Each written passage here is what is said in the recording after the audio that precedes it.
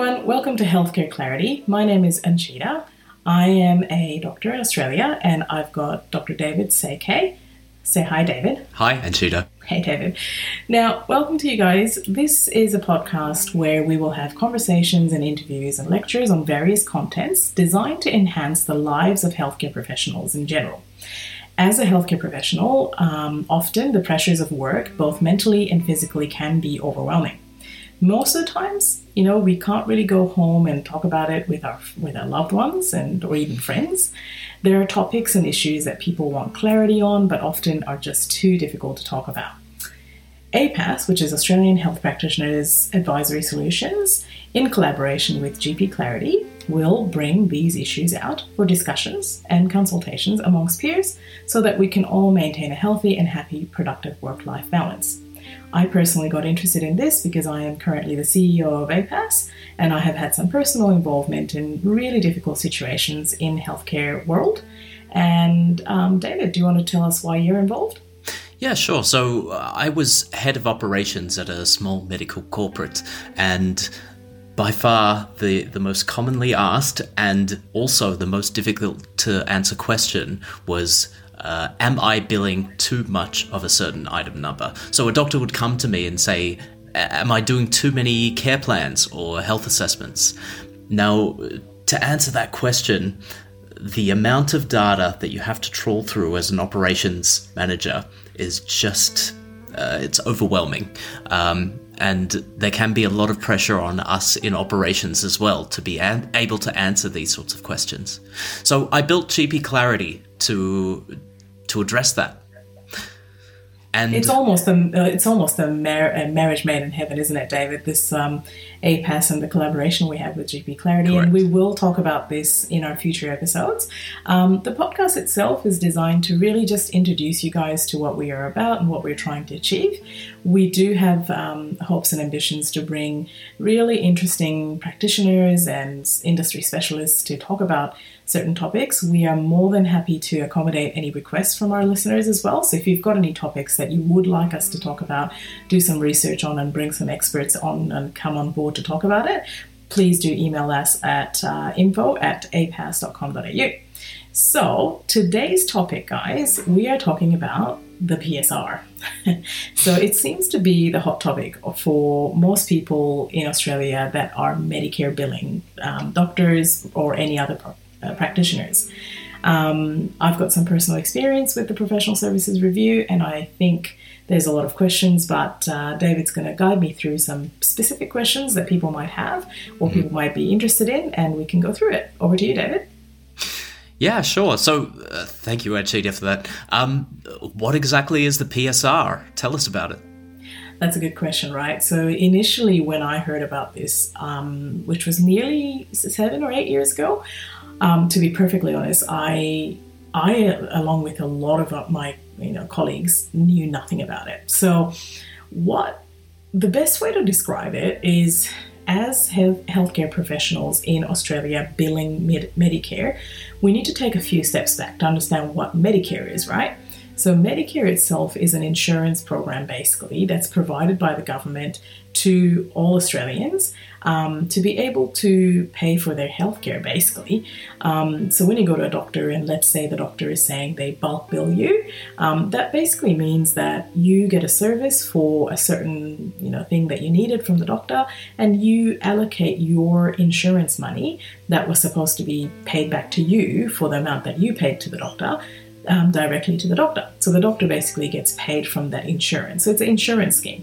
Essentially, that money comes from public money, right? So all our taxes pull up to the government, and that's then allocated to insurances and Centrelink payments and so forth. And that's what the doctors and physios and even nurse practitioners and pharmacists, all of these people that bill Medicare or get Medicare rebates get as an income. Now, obviously, because just like the tax system, I suppose, actually, David, you'd be able to sort of analyze this a bit further in terms of a tax type of thing, but I sort of make this analogy of whatever money health practitioners get through billing of Medicare is same as, sort of maintaining the accountability of what tax we pay. So essentially, it is public money, so we need to have some accountability to make sure that we're getting the right amount of money for the right type of service. Right. So what the government has actually done is they've created this system of making sure that all practitioners getting the money is basically legit. The way they did this is they've basically got the Department of Health, where Medicare lives, and the Medicare basically identifies practitioners who, I guess in their point of view, have dodgy practices from a statistical point of view, or someone may have called them in and docked them in. And basically they then do this first step called the peer review process, which is the PRP, not the PSR. The PRP process is where I think a lot of us that are general practitioners may have experienced the so-called letter from the Department of Health. So you get this somewhat warning letter that, you know, you're billing a lot of certain item numbers, which is what we call the specific billed items. And, you know, they sort of do this tap on the shoulder of, you know, you're a little bit out on the, you know, desert and you're billing a lot more than your friends, and I think you need to be a little bit careful. They also invite you to have what we call a friendly chat to talk about, you know, what your billing practices are, etc., etc. Now, I must point out at this stage, it's never a friendly chat. It's friendly enough, but it's not really a friendly, casual chat. Everything you say and everything you do during that chat is admissible evidence, and it's actually, you know, going to gear where you're going to end up. Now, right. It sounds very legal, right? Absolutely. Absolutely. And are you invited to have your lawyer sitting there with you while you do this? Well, they usually say that if you want to or should, I think, contact your medical defense agencies, that's probably a good idea. But they don't necessarily say that you need to have a lawyer as such. They usually say you can have your practice manager there or a support person, but they actually don't explicitly, as far as I know, say that you need to get a lawyer, which to me is very surprising, because it's like going to court and, you know, being in front of a judge without a lawyer, basically. The brevity of that conversation can't be sort of undermined, you know. And depending on how you perform or how you prepare for that PRP process, whether that's in the form of a phone conversation or written submissions, then the officer that actually, you know, talks to you about the PRP will then decide whether, okay, I think this needs to be interrogated further. And if it is decided based on the opinion and the evidence that the officer has seen that this needs to be interrogated further, they do what we call a referral to the Professional Services Review, which is the PSR. Now, there's 3 stages in Professional Services Review: stage 1, 2, 3. Stage 1 is the director stage. Stage 2 is the committee stage. Stage 3 is the determining authority stage. Just briefly on those stages, basically the stage 1 is where the Director of Professional Services Review, who, by the way, is appointed and recommended by the Australian Medical Association and the Department of the Health Minister, will then write to you and say that, look, she or he has decided to investigate your practice, and these are the concerns that she or he has, and then you get several stages of, you know, submission rights. So you sort of do a lot of throwing back and talking, and they come for an interview and so forth. So it's quite a hefty, big stage 1.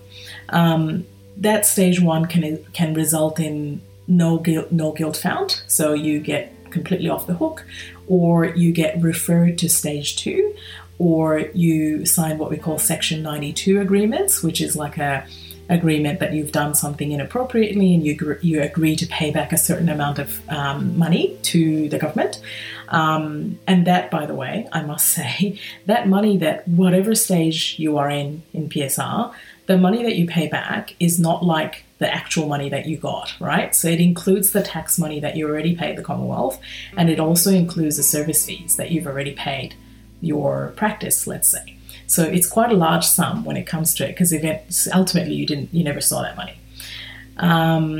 Right. Most people. So just to clarify, if I were to bill, say, $300,000 per annum, and the PSR investigated me, and that 300,000, that was my total gross billings. But of course, the practice that I work at is entitled to say 30% of that.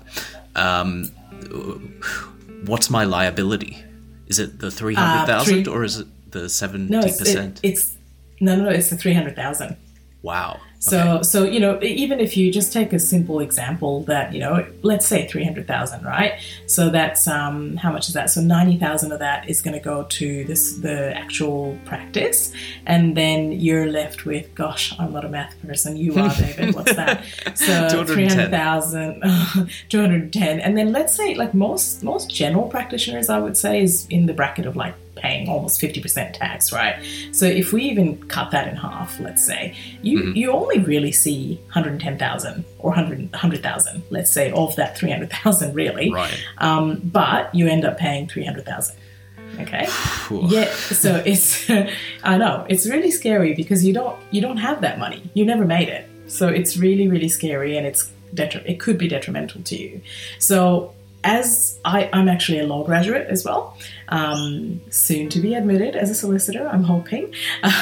So from our point of view, when we work with clients that go through this, we really, really work hard to try to diffuse the situation, obviously in the PRP level, and really try to negotiate it down so that the stage one is as far as you can get from a PSR point of view, because, you know, going through the whole process can be quite damaging, and we can get into the detailing of that perhaps in another episode, but just going through the skeleton of the actual, you know, what it is. So if the director is not able to reach a decision to let you go, or, you know, get to a Section 92 agreement where you agree to repay, she or he can also give you a reprimand as well, so you will be banned to billing certain item numbers as well, even at the Section 92 level.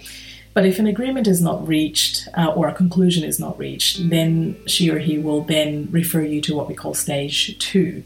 Now, I have been through all these stages, so I can tell you that life's thrown a lot of tough stuff to me, but the experience I had in the 8 or 7 days of what we call an interrogation time with, so what happens is you get appointed 3 of your peers who whatever craft you are, you'll have a peer that's appointed by the government, and you sort of sit in this sometimes courtrooms, sometimes office rooms. You've got a typing person that types and records everything. Then you've got your peers that sit across the room, like they're like basically judges in a court, and you're allowed to bring support person and all of that, but you literally have to go through 25 to 30 records of each item numbers that they randomly take, and bear in mind these investigations, like, they can span back a couple of years, right? So it might be medical records that you have never seen for a good couple of years. So, you know, you're going through that, and they ask you specific questions, and it's extremely daunting. And it feels like you're in a court, interrogated by judges and legal people, and also the peers that are on the other side of the room have a whole panel of lawyers that sit, but you're not allowed to have a legal representation there. So it's really daunting, and you go through the whole thing, and basically, it spans over quite a few days. It's a whole day thing, and then they basically go away, and after a couple of months, they come up with a report, either saying, yeah, no, everything is okay, which never happens. So PSR has a 100% conviction rate, by the way, and then they will, make recommendations of inappropriate finding. You do have some rights to write a few submissions at stage 2, post stage 2 as well, but then it will then be referred to the what we call the stage 3, which is to the determining authority, and that's again another panel of doctors who will look at the whole, doctors or other healthcare professionals who will look at your report and everything that's happened, and then they then do a thing called ratification of that finding, which then becomes a a debt that you owe the government, an official debt that you owe the government, just like a tax debt. And after that whole thing is done, that whole report goes back to the Department of Health, to Medicare, and Medicare then issues you an invoice for whatever amount you have been found guilty for. What happens after that? You know, depending on your financial situation, if you can't pay it up front or within a reasonable amount of time, you then have to negotiate a payment plan. You have to show all your bank accounts and all your assets and so forth, review that, you know, off and on, and hope that they don't bankrupt you, and basically, work on a payment plan. So that's also, you know, I've seen a lot of people struggle because they've had findings of item numbers that they've had been banned on, which means that you can't actually, you know, make a living either, because some of the item numbers that you were relying on to make a living are the ones that are banned now. So it's a very tricky situation, David. It's not something that I would wish upon anybody. I mean, we've spoken about the fines. Is that the worst thing that can happen? Is that the worst case scenario? The fines and the restrictions? That's a really good question, because, you know, having personally gone through it and having seen a lot of my colleagues go through it, to be honest, the money part of it is hard, of course, but we're all healthcare professionals, so we are affluent and we're able to make a living. We're smart people. I actually am of the opinion that the money isn't actually the worst part of it. I think the mental pressure and the psychological damage that you get going through this process, and this is with all due respect to the Commonwealth and to the Professional Services Review itself, because they're just doing their job, okay? So I have nothing against the fact that they have to do this job, but it's just a really awful thing to go through. Just like any other regulatory oddity sort of thing is always a nasty thing to go through. So yeah, I think the worst thing is the innate feeling of unfairness, because most of the times the people that go through it, I don't think ever, I mean, I for one never meant to do the wrong thing as decided by this group of people. I don't, you know, there's a whole different platform and group of that you get referred to if you are deemed to have been fraudulent, which is what PSR can do. If PSR investigates you and thinks that you are fraudulent, for example, then they then refer you to a different sort of sector. So the mental health side of things is huge. The other thing is, I guess the worst thing that can come out of it is if you are a dodgy doctor or a dodgy biller, you know, the ramification is not only money. So you can actually get referred to the police. You can actually get referred to APRA as well, which is a registration body. And, you know, people can lose their ability to actually practice. So it's not nice. It's not nice. I don't think that necessarily we shouldn't have something like this, because I absolutely believe that, you know, when you're accessing public money, we should all be accountable for every single dollar that we are actually accepting. But the process is very serious, very onerous.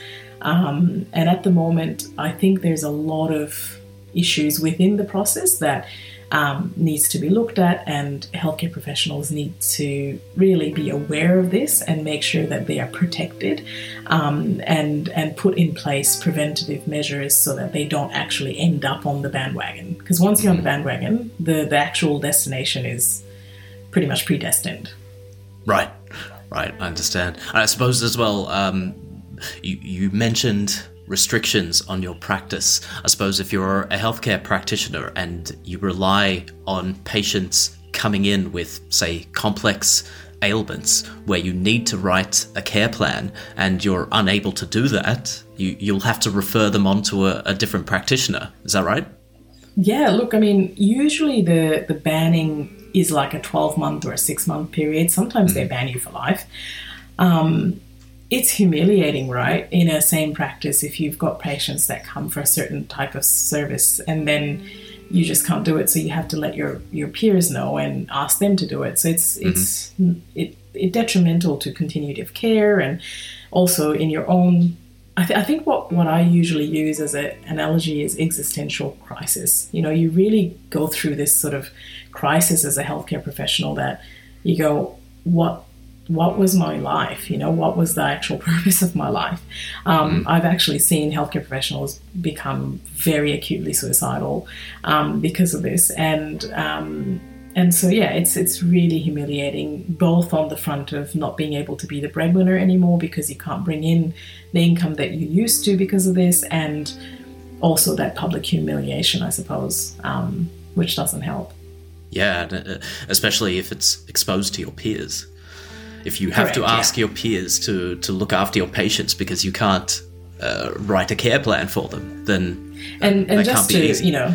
Just to put a spanner in the whole thing, Section 106ZR, which is one of the sections that I unsuccessfully challenged in the federal court case that I ran, also prohibits you from actually disclosing the content of what stage 2 was about. So you can't actually talk about all the stuff that you supposedly learned in this process of what could be a wrong way of billing and what couldn't be. So you don't, you can't, like, for example, if I'm told a certain medical condition is never to be used as a care plan, for example, I would think that I would love to tell that to my colleagues who maybe, is in the next room billing it, but we can't. By law, we can't. So I did try to challenge this in court, but the answer I got was that it's not a legal question that needs to be answered. It's a political question, and the legislation protects them at the moment, which, I'm hoping that organizations like APAS would be able to speak to politicians and try to table and start to change. Mm-hmm. All right. How about we talk about the best case scenario? What can happen if things go your way? Look, from a PSR statistical point of view, nothing's in the good couple of years has gone our way. So other than, I believe there is a case currently pending in the federal court where a PSR case has been dropped, and there's been some questions in regards to the conduct of the current director. But the best case is that you get off the hook because you were able to demonstrate that everything that you have built is correctly built. But it's kind of a lotto ticket scenario because, David, how it works is they randomly select a certain number of item number based patient records. So, and then let's say they select 10, right? And out of the 10, if 5 of them they think is not good, then 50% of it, they extrapolate it to that 1 year of billing. Right. So it's all so you could be having a really crappy day for like coincidentally 10 days where your notes might not be as, beautiful, and you're done. And let's face it, things are different now post-COVID. There's yes, of course, shortages in the workforce. There are a lot of people going out there. Just let's be honest, they've forgotten how to be safe. We're getting a huge influx of flu cases. Waiting rooms are absolutely full to the brim these days. The pressure of healthcare practitioners to maintain a certain standard, a standard that is a phantom standard because you can't have access to previous data, and then to have that fear of potentially going through this process and then knowing that this process ends only in a billing of inappropriateness. It's huge. And thus, I think we might just wrap it up for this episode today. But just to preempt our next episode, in our next episode, we want to talk about some of the prevention and protection measures that potentially people like APAS and GP Clarity can provide, and go through that, because I think that's extremely important. And also just a myth bust, just because you're what we call privately billing, you're not exempt. So if your patients are going back to Medicare and getting money back, you are still billing Medicare, all right? The only way to be completely immune to PSR process is to ask your patient to pay cash for your services with no rebate. They cannot touch you. Still, APRA can, because it's your conduct that matters from an APRA point of view. But if you bill completely commercially, so you just say, to see me for 15 minutes, it's $50, thank you very much, there is no rebate, then yes, you are exempt from PSR. But otherwise, everybody else who is privately billing or bulk billing or specialist or general practitioners or physios doing care plan billing or anybody will be potentially subjected to this process. So it's extremely important, guys, to listen up to the next episode coming up. We will be publishing every week on different topics, not only about PSR and Medicare billing, but looking forward to catching up with you guys in about a week. Yeah, thanks, Anchita, and see you next week.